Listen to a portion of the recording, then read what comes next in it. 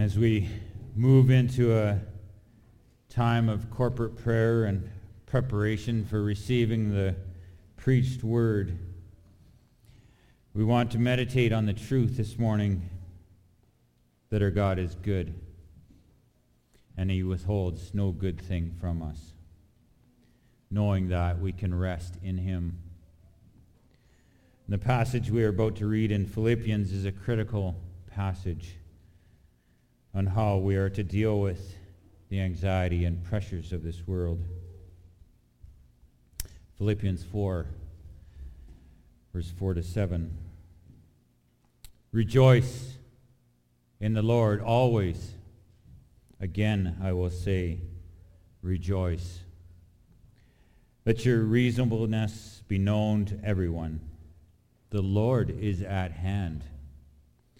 Do not be anxious about anything, but in everything, by prayer and supplication, with thanksgiving, let your requests be made known to God.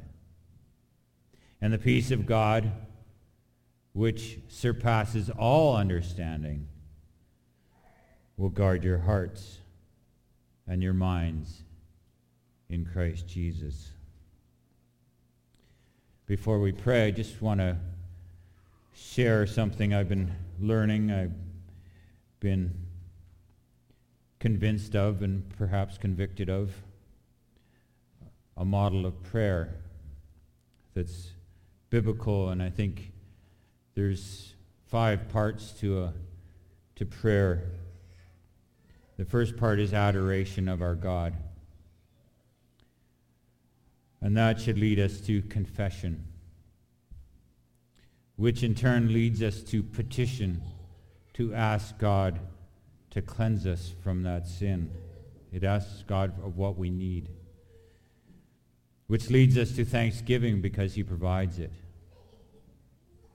And then, and only then, supplication, a presenting of our requests to God.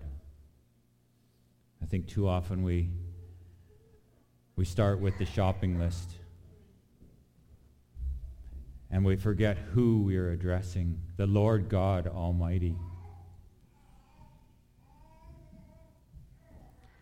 Also, in corporate prayer, we are praying together.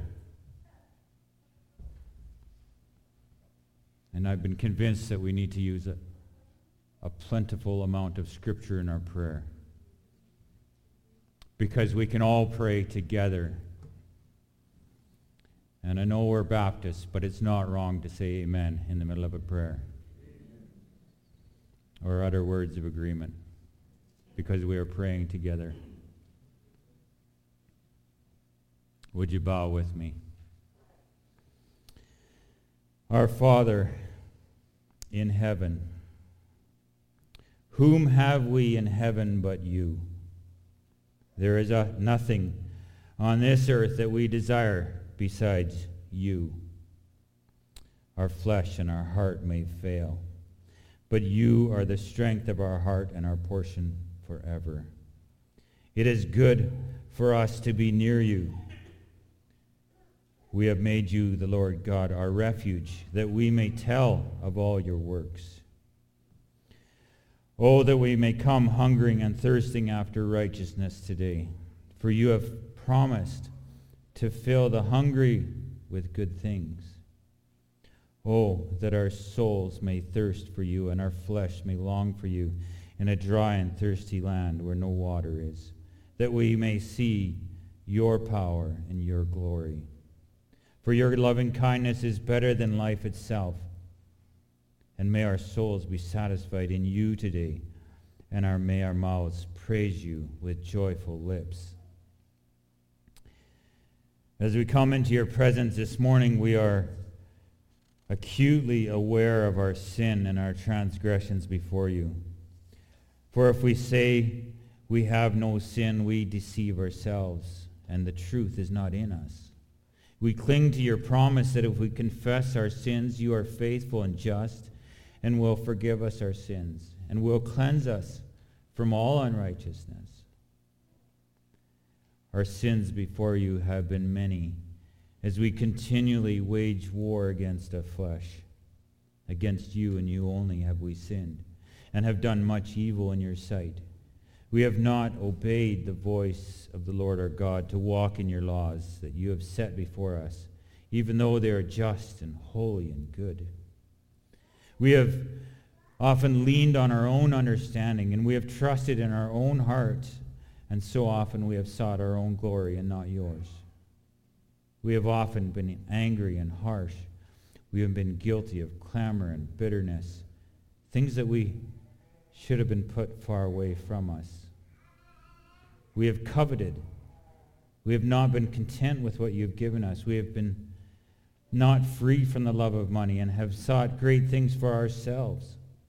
There are times when we have minded the things of the flesh more than the things of the Spirit, and have made provision for the flesh to fulfill the lusts of it, even though those lustful pleasures war against our very souls.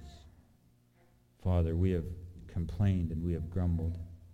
We have not trained our bodies in righteousness as we should have, and we have not bridled our tongues or our desires.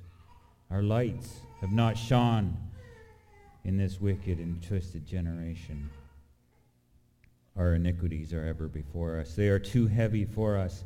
The burden is too much, and we are weary of our sinfulness. Lord, we come to you today, the weary, the heavy laden, to find rest for our souls. May we turn to you and bring forth fruits in keeping with repentance. May we never again return to our folly. May sin no longer have dominion over us, for we are no longer under law but under grace. We stand in need today of cleansing. Wash us thoroughly from our iniquity and cleanse us from our sin. Purge us, and we shall be clean. Wash us, and we shall be whiter than snow.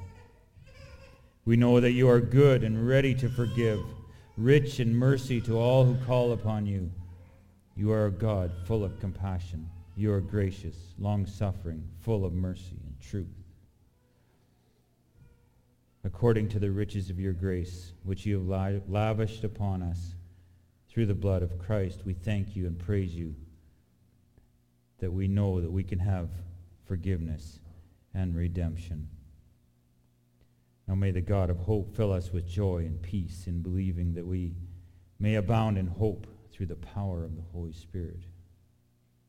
We pray that you would deal with us according to your mercy and teach us your statutes. We are your servants. Grant us understanding that we may know your testimonies.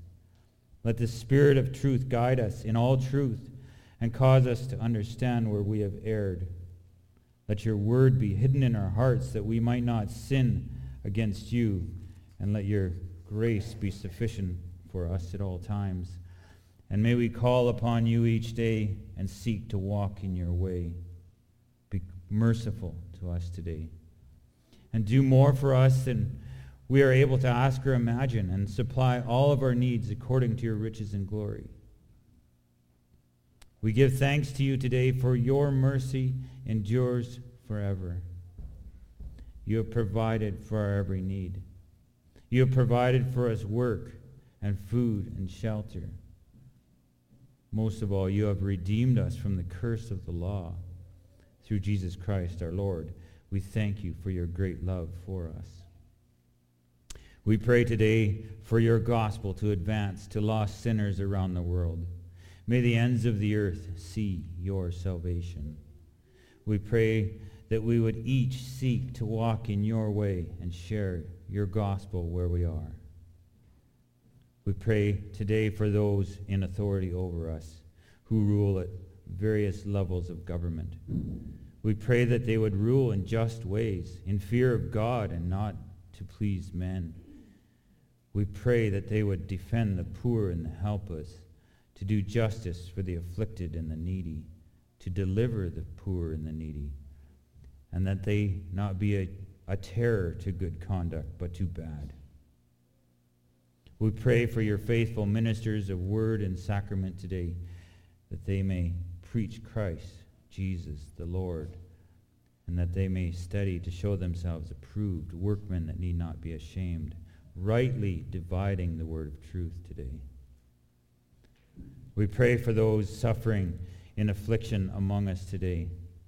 Many are the troubles of the righteous, but you deliver them out of them all. Deliver them today, O Lord. Grant them a measure of your peace and comfort, and grant that their suffering would yield the fruit of righteousness as they wait upon you. We pray today specifically for the soon and safe arrival of baby Bateman. Lord, grant them peace and comfort as they await the day that you have ordained. We ask for a special measure of grace upon them today. Now, O Lord, as we open your word, would you grant the illumination of your Holy Spirit? Open our eyes that we may see, and our ears that we may hear. Keep us from all error and guide us in all truth. May we hear and understand your truth and submit our hearts and our lives to it, so that we may find rest for our souls today. May you be glorified in all things today. In the precious name of Jesus, amen.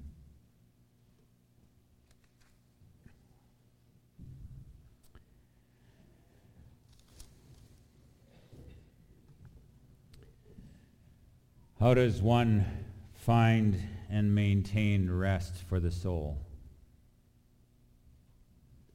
In this world with many trials, much conflict and suffering, continuous stress and escalating demands on our time and energy, the default response in the human condition is anxiety, worry, fear, anguish. What the world may refer to as poor mental health. This is the condition of the discontented soul, one seeking peace, security, stability, and joy. This is what we all seek and long for if we really examine our own hearts. Today we're going to turn our attention to Psalm 116, a psalm of unstated authorship, but likely a psalm of David, and known as a psalm of thanksgiving. I have entitled this message, Rest in God, for He is Good. And if that's all you remember from today, that's okay with me. Rest in God, for He is good. This is a simple yet profound message, because we need to know so much about rest and the character of God to fully understand and apply this truth. So why have I deviated from my usual series in Philippians, you might ask? No, I'm not done there. There are 3 reasons why I've chosen to speak on Psalm 116 today. The first, of course, is that it is in the Bible. And we know that all Scripture is profitable for study, so any Scripture is a valid basis for a sermon. So we'll start there. The second is, a few years ago, my Aunt Alma here mentioned verse 15 and commented that she sure hoped that she would hear a sermon on it one day. Well, here's the day. And the third reason that this psalm, particularly verse 15, which says, "Precious in the sight of the Lord is the death of his saints," were my own father's dying words in September of 2021. Out of all the scripture that he knew and that he taught over the years, everything that he memorized, this verse was the one that gave him comfort and peace as he faced imminent death. So I thought it prudent to study this psalm and to share with you what I've learned in honor of my own father and to the glory of God. Would you listen to the words of the psalm?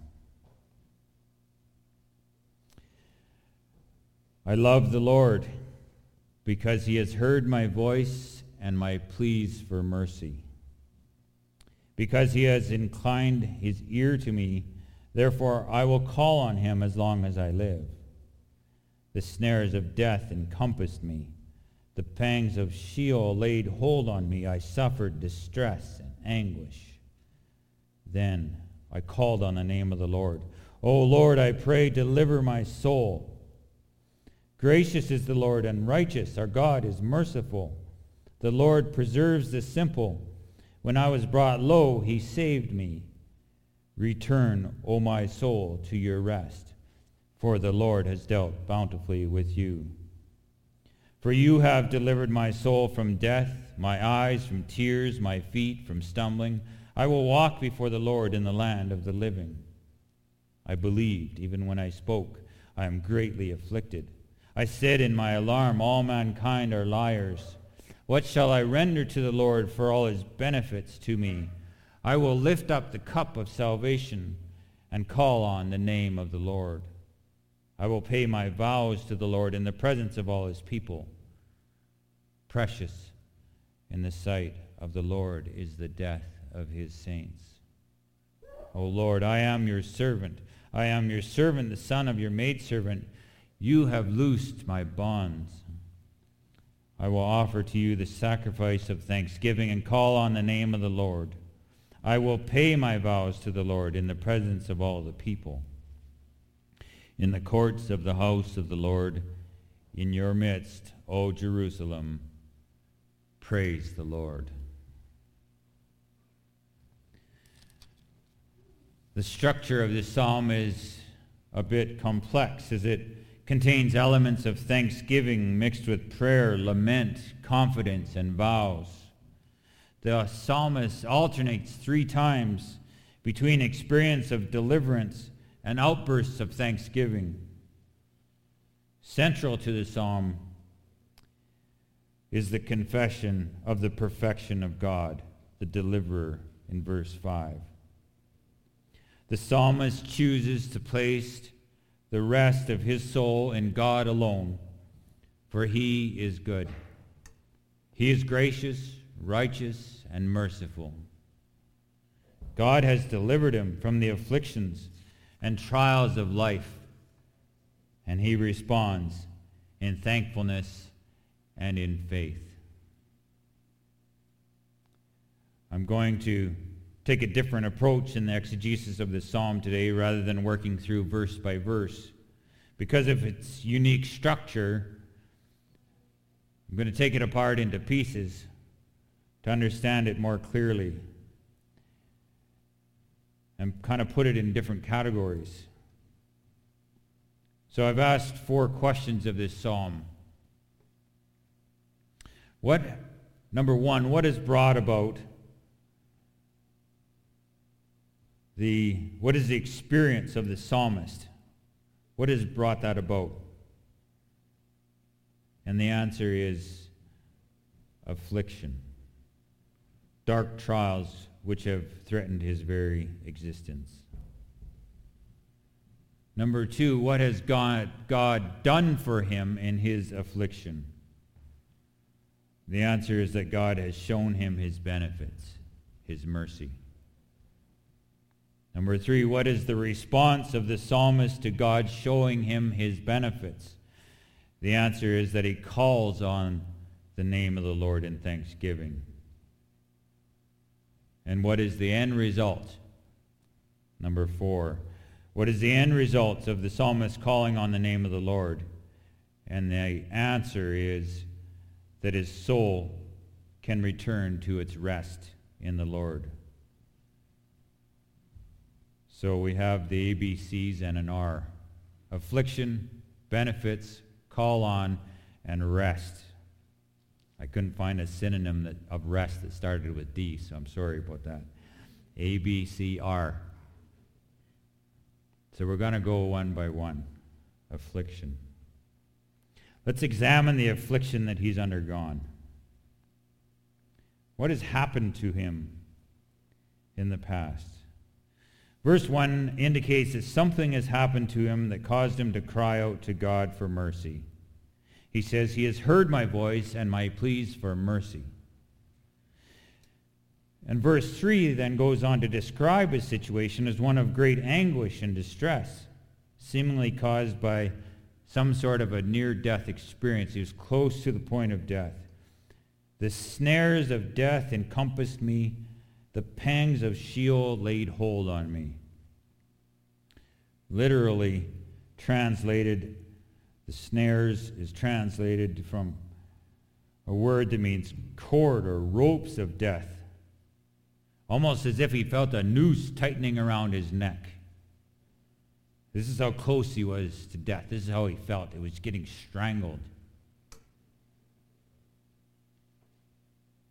The pangs, the anguish or state of distress of Sheol, the terrors of the place of the dead. The grave laid hold of me. He took over me. This is a state of great distress and anguish of the soul. He felt trapped. He felt as if there was no escape. Later in the psalm, in verse 6, he says that he was brought low. When I was brought low, he saved me.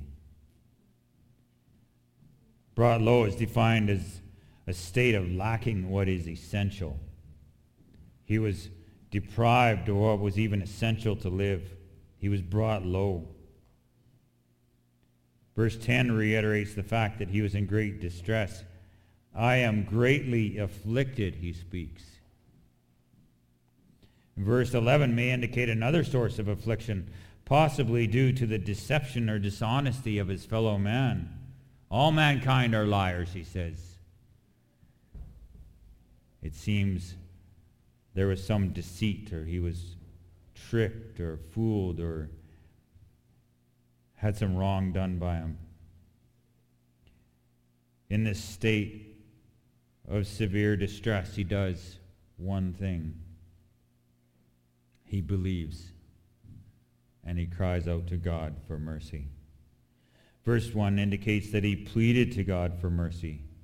And verse 10 indicates that this is from belief or faith in God. I believed, even when I spoke, I am greatly afflicted. And it is interesting and important to note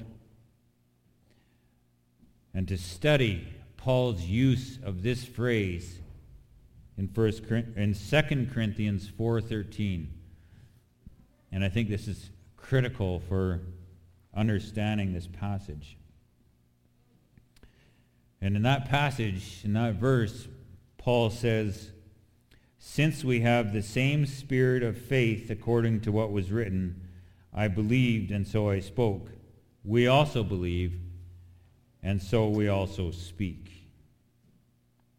What is this same spirit of faith of which he speaks? Since the spirit of faith that he has is the same spirit of faith that the psalmist had. We know from our passage already that the psalmist was at the point of despair and great affliction and anguish of soul, and he cried out to God in faith. To understand Paul's usage of the psalm, we need to review the broader context in which he uses it. So we need to look at 2 Corinthians 4 from 7 to 18.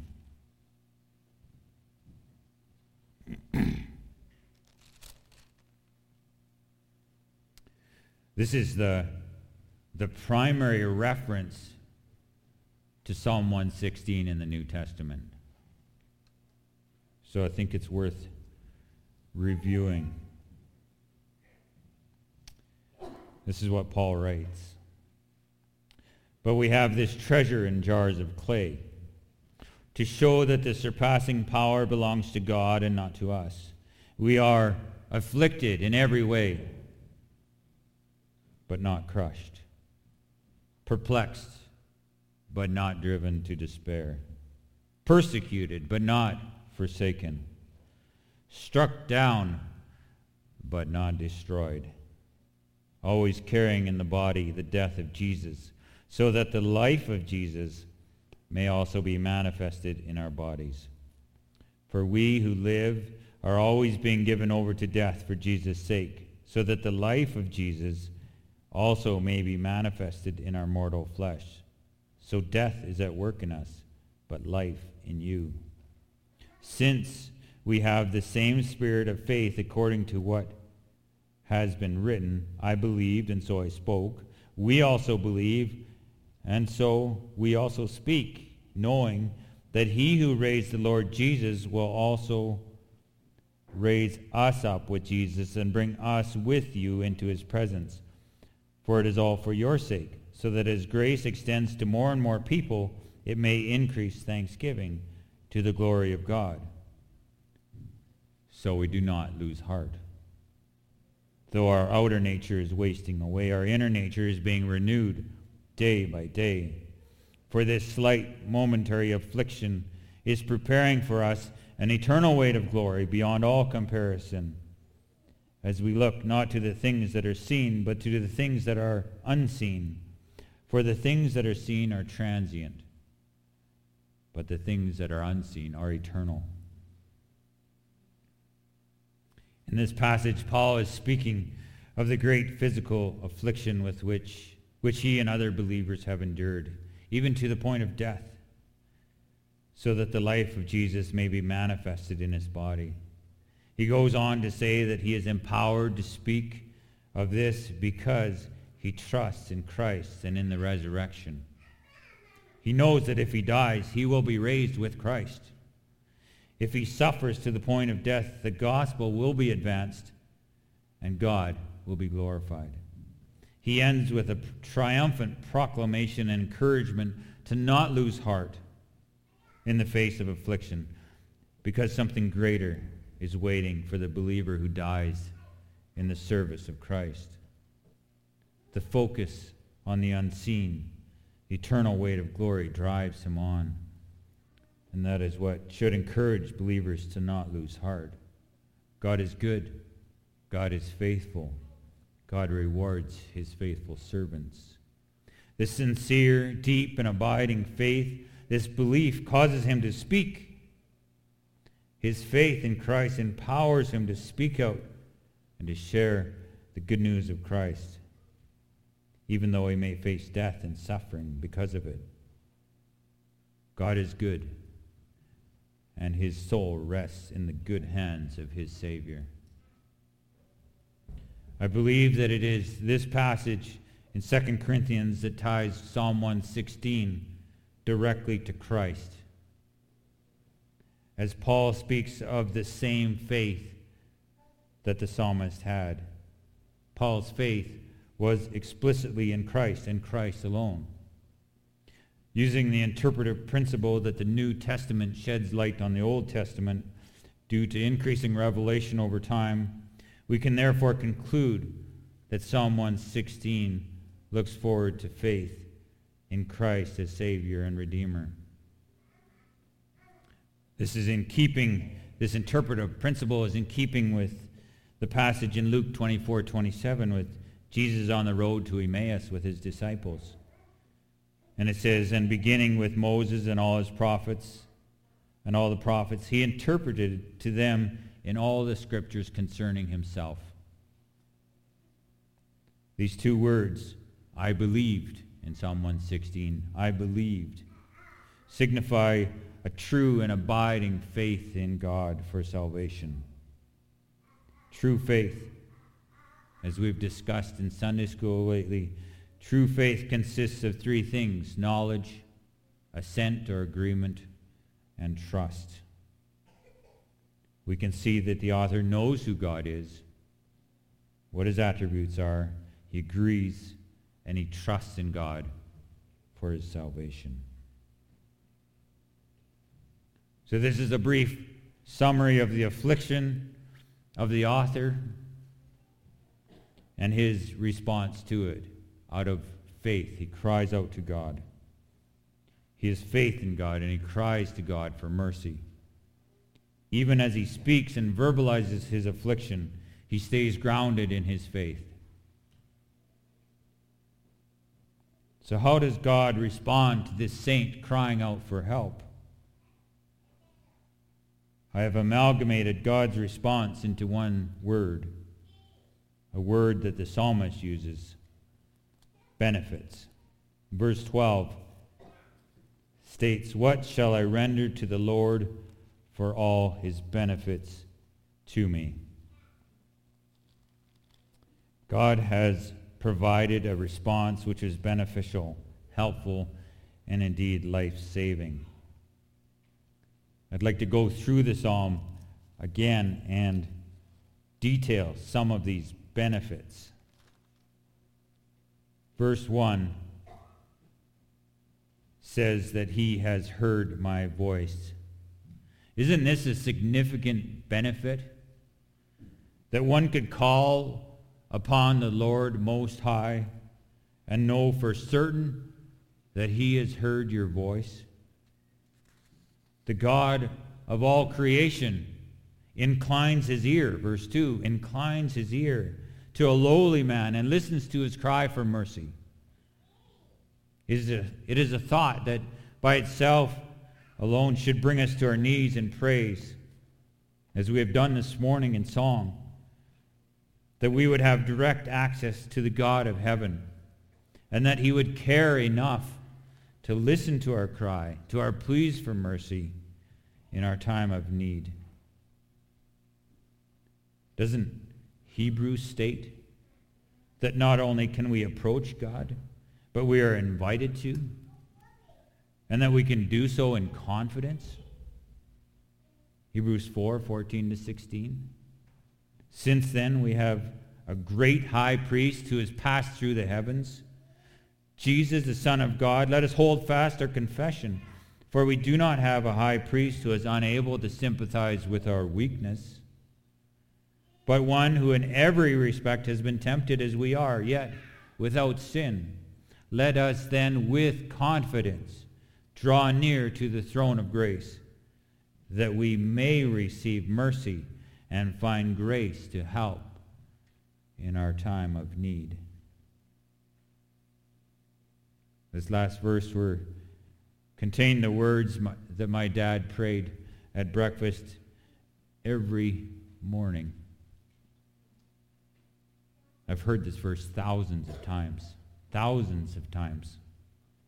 Thank you that we may boldly come to the throne of grace, that we may obtain mercy and find grace to help in time of need. Prayed in the King James Version, of course. It sticks in my soul. Direct access to a God that inclines his ear to us and hears our voice is definitely a benefit.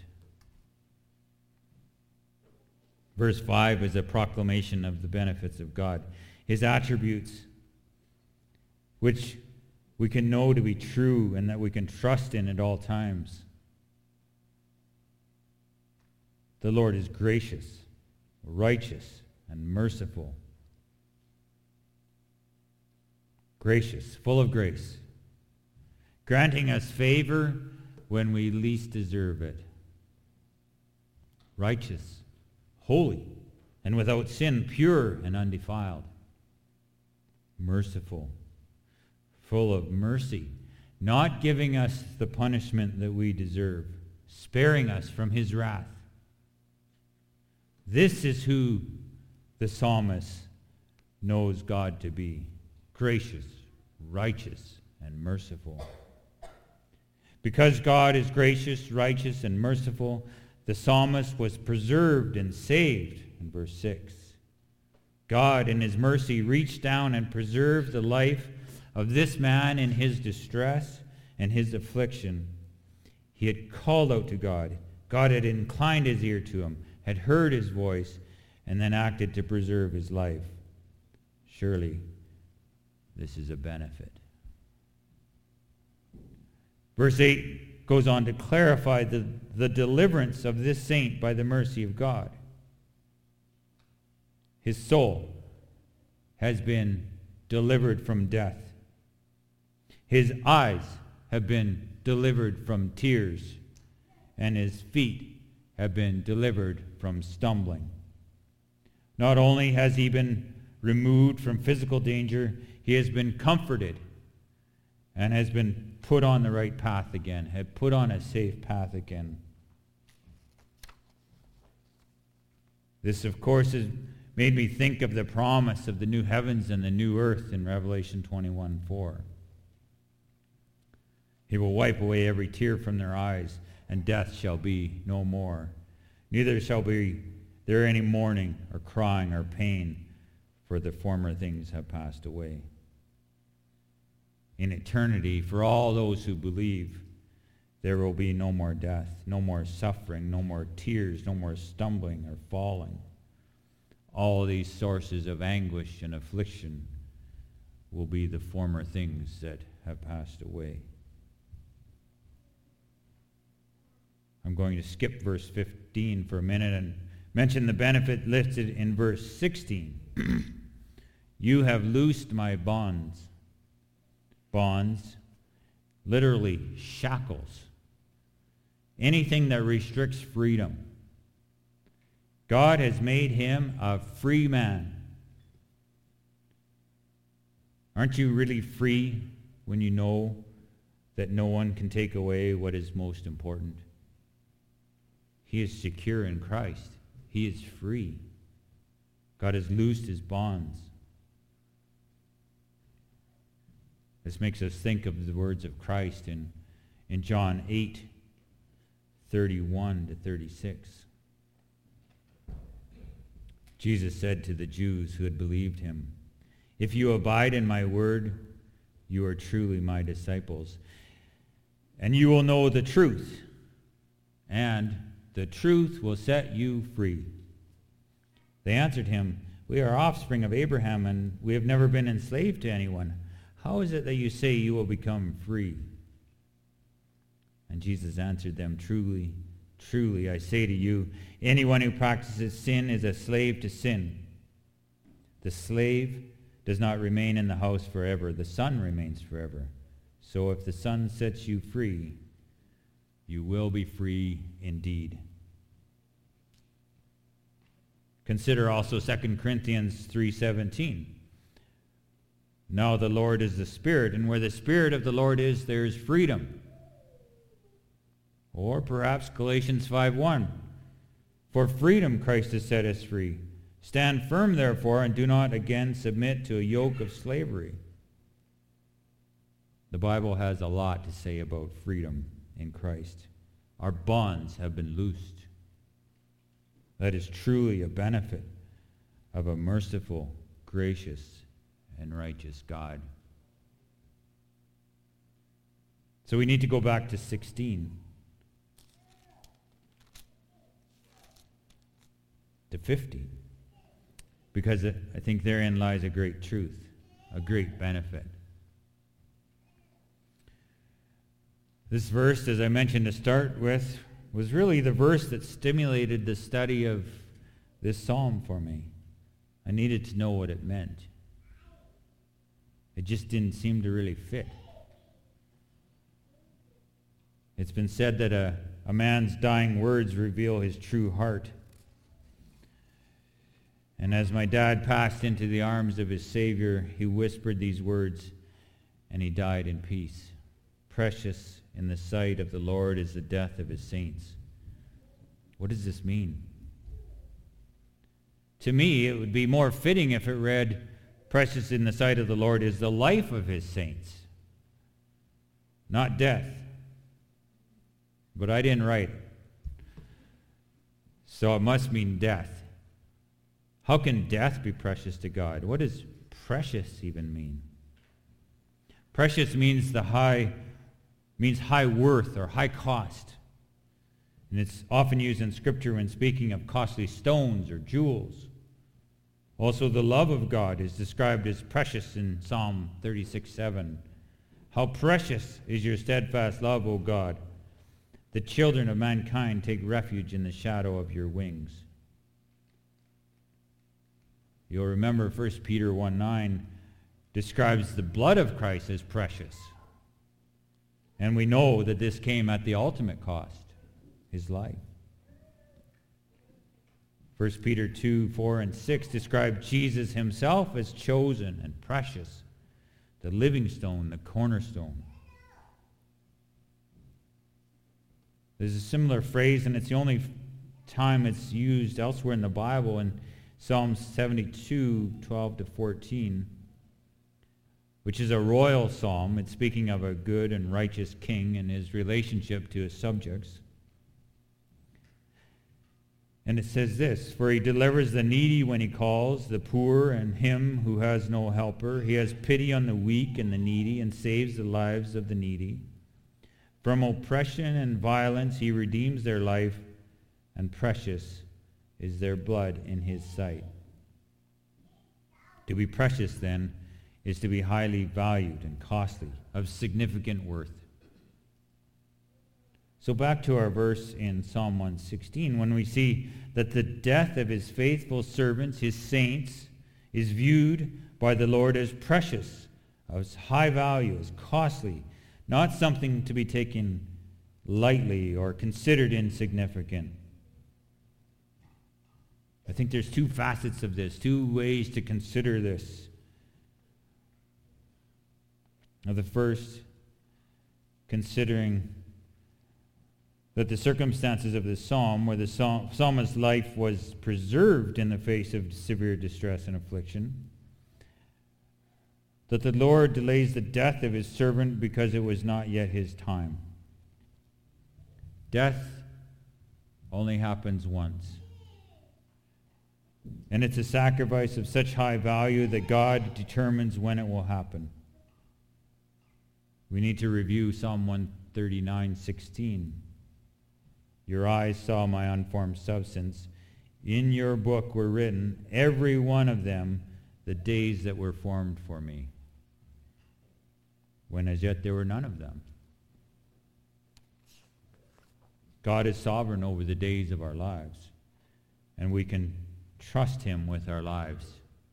Our death will not be insignificant. Perhaps the other facet to consider is, as a faithful servant of God dies, this is a sacred and precious moment to God.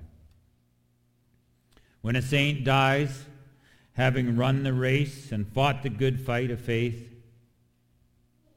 God is there. And that death is highly valued to him. He stands ready to bestow riches and honor and rewards upon the one who has served him faithfully. It's as if he's waiting at the finish line for the one who has run in such a way to win the prize. God, of course, has granted the will and the ability to run the race faithfully, but his servant has responded diligently in obedience and has worked out his salvation with fear and trembling. And now he is able and ready to achieve the salvation. And this is a sacred moment. God is presiding over that death. It is precious to him. He's ready to say, "Well done, good and faithful servant." God is there.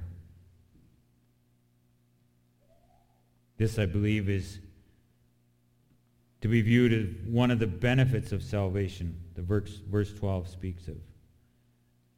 The psalmist can rest in the fact that his life and his death is in the hands of a gracious, righteous, merciful Savior, and that his death will be highly valued by God. It is a holy moment of reception into his kingdom and into his presence. It is precious. It is not insignificant. So we have looked at the various aspects of the psalm and which deal with the affliction and the trials of the psalmist, how he cries out to God for help, and how he becomes acutely aware of the benefits of God. He believes, he exercises faith in God that he knows to be gracious, righteous, and merciful. God then, as verse 7 indicates, deals bountifully with the soul of his saint. To bring this psalm together and to fully understand it, we need to review what the psalmist does and how he responds to this outpouring of grace and mercy and all the benefits of God. Verse 1 indicates that as a result of God hearing his cries for mercy, the psalmist loves the Lord. I love the Lord because he has heard my voice and my pleas for mercy. I think of 1 John 4:19. We love because he first loved us. God has displayed his great love for his servant in displays of mercy and grace, and his servant responds by calling on him and loving him in return. The servant displays great gratitude for the merciful work of God in his life. He goes on to say that he will walk in the way, walk before the Lord. And in verse 9, he will lift up the cup of salvation. He will call on the name of the Lord. He will offer the sacrifice of thanksgiving, and he will pay his vows to the name of the Lord in a very public manner. The response of the servant is one of thanksgiving and praise, and the psalm ends on this chord, praise the Lord. As I've studied and meditated on this psalm, I've come to believe that we can trace this thanksgiving back to verse 7, where he says, return, O my soul, to your rest, for the Lord has dealt bountifully with you. This thanksgiving and public praise to the Lord comes from a quiet and contented soul, a soul that has returned to God for its rest and has true faith, trust in a sovereign God, one who's sovereign and merciful and righteous. He is a good God who deals bountifully without all his benefits. We have to think of Psalm 103, which begins, bless the Lord, O my soul, and all that is within me. Bless his holy name. Bless the Lord, O my soul, and forget not all his benefits, who forgives all your iniquity, who heals all your diseases, who redeems your life from the pit, who crowns you with steadfast love and mercy, who satisfies you with good, so that your youth is renewed like the eagles. The response to a recognition of all the benefits of God that have been poured out into your life should be one of quiet contentment which abounds in praise to God. We might think of Psalm 131, which speaks of a quiet and contented soul which does not need to know what God's plans are, because we can't know. A soul that is satisfied to trust in a holy, good, and righteous God. O Lord, my heart is not lifted up. My eyes are not raised too high. I do not occupy myself with things too great and too marvelous for me, but I have calmed and quieted my soul like a weaned child with its mother. Like a weaned child is my soul within me. O Israel, hope in the Lord from this time forth and forevermore. Paul, of course, speaks of this soul rest, this contentment that he has experienced in spite of living under persecution and adverse conditions. Philippians 4, verse 10, I rejoiced in the Lord greatly that now at length you have revived your concern for me. You were indeed concerned for me, but you had no opportunity. Not that I am speaking of being in need, for I have learned in whatever situation I am to be content. I know how to be brought low. I know how to abound. In every and any circumstance I have learned the secret of facing plenty and hunger, abundance and need. I can do all things through him who strengthens me. Paul learned contentment through the experience of God continually providing for his every need. He speaks in 2 Corinthians 12, for the sake of Christ, then, I am content with weaknesses, insults, hardships, persecutions, and calamities, for when I am weak, then I am strong. His contentment, his soul rest, wasn't ultimately for his own benefit. It was for the sake of Christ. Christ is glorified when his servants demonstrate their trust in him by resting in his care and provision in all circumstances. Indeed, Paul in 1 Timothy 6 states this is of great gain. But godliness with contentment is great gain. For we brought nothing into this world and cannot take anything out of this world. But if we have food and clothing, with these we will be content. There's so much scripture written about the importance of having your soul rest in the Lord. If time would permit, we would explore the Sabbath rest in Christ, the eternal rest of the soul as described in Hebrews 4. And we would explore the words of Christ in Matthew 11. Come to me, all who labor and are heavy laden, and I will give you rest. Consider the words of John Calvin.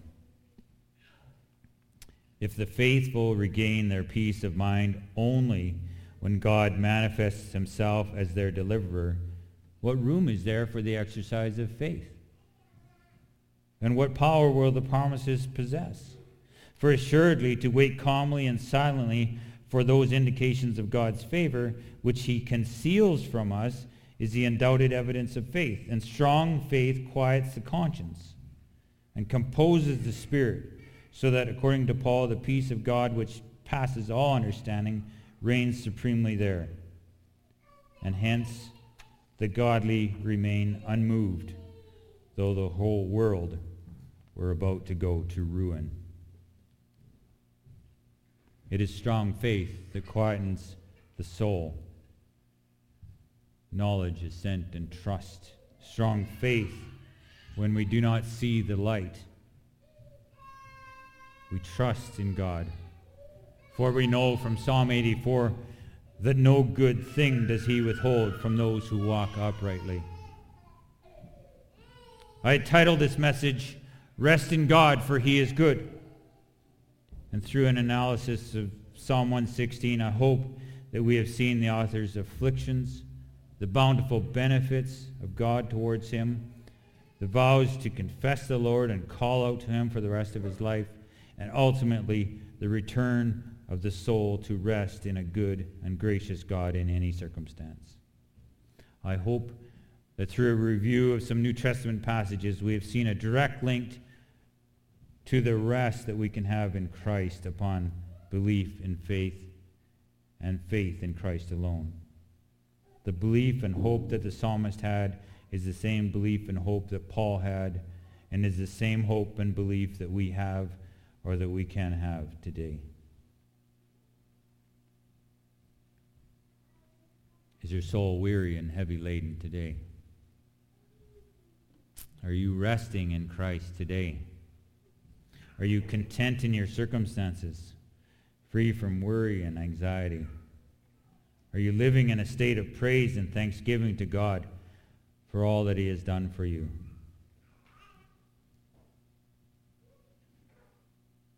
There are some things that we can do to get back to that place of rest, or to get to that place of rest. First, you need to be in Christ to experience his benefits and the rest for his soul. Come to me, all who are weary and heavy laden, and I will give you rest. You have to respond to the call of Christ to come in repentance and faith and fall before him and ask for this rest. Confess your sins before him and trust in his finished work on the cross on your behalf, and enter the rest that he offers. Second, perhaps you are in Christ and have been, but you struggle obtaining this rest of soul. We need to recognize that the author of this psalm got to the point of rest by acknowledging his affliction, by believing that God can help him, by calling out to God, and by enumerating God's blessings and benefits in his life. He then vows to praise God publicly in the presence of all his people. This psalm could be viewed as a lament, a prayer in pain that leads to praise. We need to do more of this. Too often, we stay in our complaint. We dwell on our afflictions and on our trials. We need to cry out to God in faith, acknowledging and calling upon his mercy, his holiness, and his grace. And repeat the words we see here, O Lord, I pray, deliver my soul. We need to recognize how God has dealt bountifully with us. And we need to move to praise out of a heart of gratitude. He has, first and foremost, provided a Savior for us, Jesus Christ our Lord, in whom we can have rest. He has indeed delivered our soul from death. He has loosed our bonds. We are no longer slaves to sin, but slaves to righteousness, and his yoke is easy and his burden is light. We learned in Philippians that it is God who works in us to will and to work for his good pleasure. It's all about God. It's not ultimately about us. Today, let us proclaim the benefits of Christ. Today, let us lift up the cup of salvation in Christ. Today, let us pay our vows to the Lord and call upon his name. And today, as we trust in his great love for us, and as we praise him for dealing bountifully with us, may our souls return to their rest in God, for he is good. Would you pray with me? Our Father in heaven, we praise you today for dealing bountifully with us. You are good, and your name is above every name. Grant that we may walk in your ways and that we would not hesitate to proclaim your benefits. May all anxiety and fear be far from us as we call upon your name and ask for the peace that surpasses all understanding. Lord, we believe, but help our unbelief. We praise you in your mighty name today. In Jesus' name, amen.